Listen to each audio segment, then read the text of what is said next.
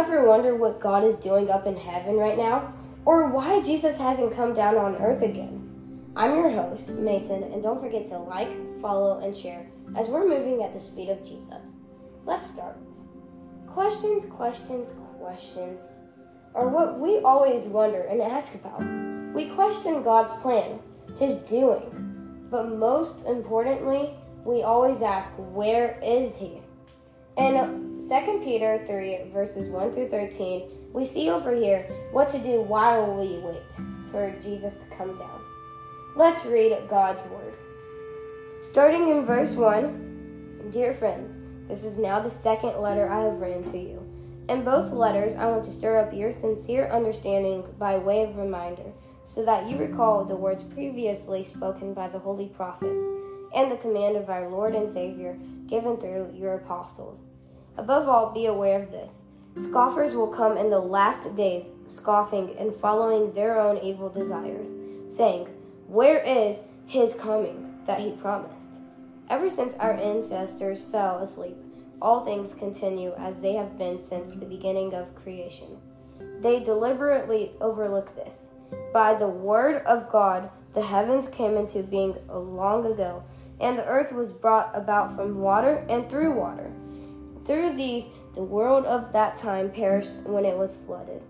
By the same word, the present heavens and earth are stored up for fire, and being kept for the day of judgment and destruction by the ungodly. Dear friends, don't overlook this one fact.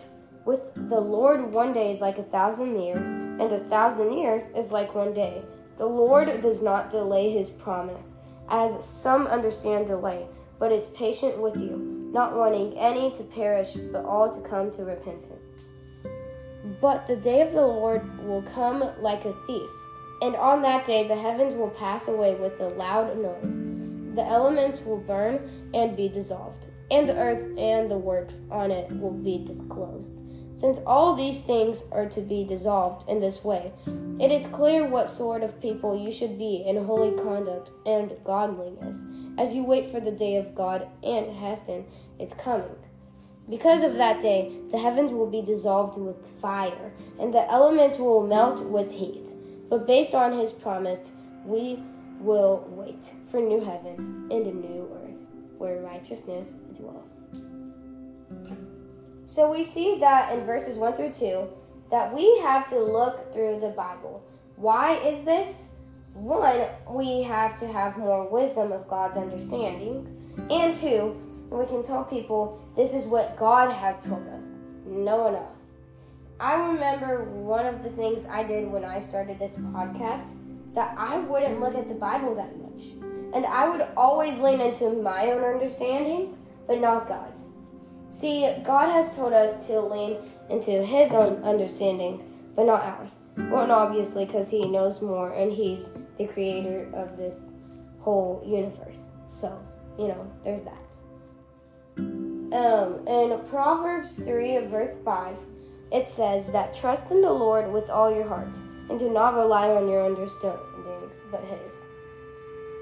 So, the second part of this scripture is that in verses 3 through 7, there are scoffers that we must ignore.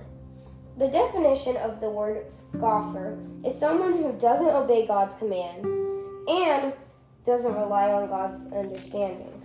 This is why we need to look in God's word and tell the scoffers what God says.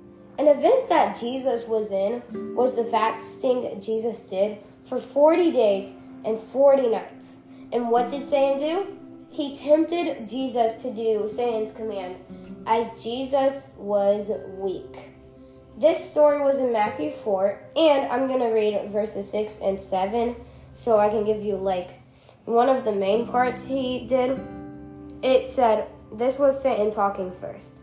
He said, and said to him, If you are the Son of God, throw yourself down, for it is written, He will give His angels orders concerning you, and they will support you with their hands, so that you will not strike your foot against a stone.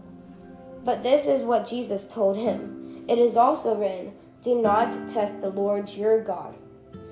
So this is what scoffers will do, and we have to be ready for those times. They might do it in our weakest, our strongest, or whatever moment you have. But we have to be ready. Therefore, we can be also telling people, hey, this is what God has told us, but not sin. And we don't have to sin that much. The verses 8 through 13 say that every day and night if we do what God has told us, we will get to go to heaven, ask Him questions, and rest. See, this is our third point, that we have to look at the prize in these verses. Because God has told us clearly what He has written. And He has said, just remember, the prize as you wait for the day of God and hasten its coming. And He will come down, because He will know that, everyone will hopefully be believing in God. And that's why we have to do what I said. The first point, remember, lean into God's understanding, not yours. But then second, ignore the scoffers and those people that will discourage you. This is how we can get that prize.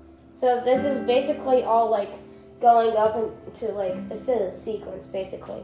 So that is why we have to not overlook this fact in 2 Peter 3, verses 1 through 13. You might be like, well, what if he's lying? First of all, you're a scoffer. But second, did you read verse 9? Verse 9 says that the Lord does not delay His promise, as some understand delay, but is patient with you, not wanting to any perish, but all to come to repentance. So we have to have patience, basically, in that verse. I want you to know, the basic message I wanted to give today is while you wait, first, everything in the Bible is true, which means that we have to keep doing what God has told us. We have to follow His commands and keep reading the Bible. That's the basic message for today. I hope you liked it, but let's pray as we end this episode. Dear God, I pray that You will always be there for the people who might be hurting, or the people that might just be at their happiest moment. And God, I pray that as we're going into summer in the U.S., or any people who are going into another season, I pray that You will always be there for us whenever Satan comes, and those scoffers will come and teach us the false things that we shouldn't be listening to, and we instead ignore them. God, thank You for giving us a Bible so that way we do know the true facts. And thank You for sending Jesus down to tell us everything we need to know and teaching us the good example of what we should be. I thank You, and we love You, and we serve You. In Your name, amen.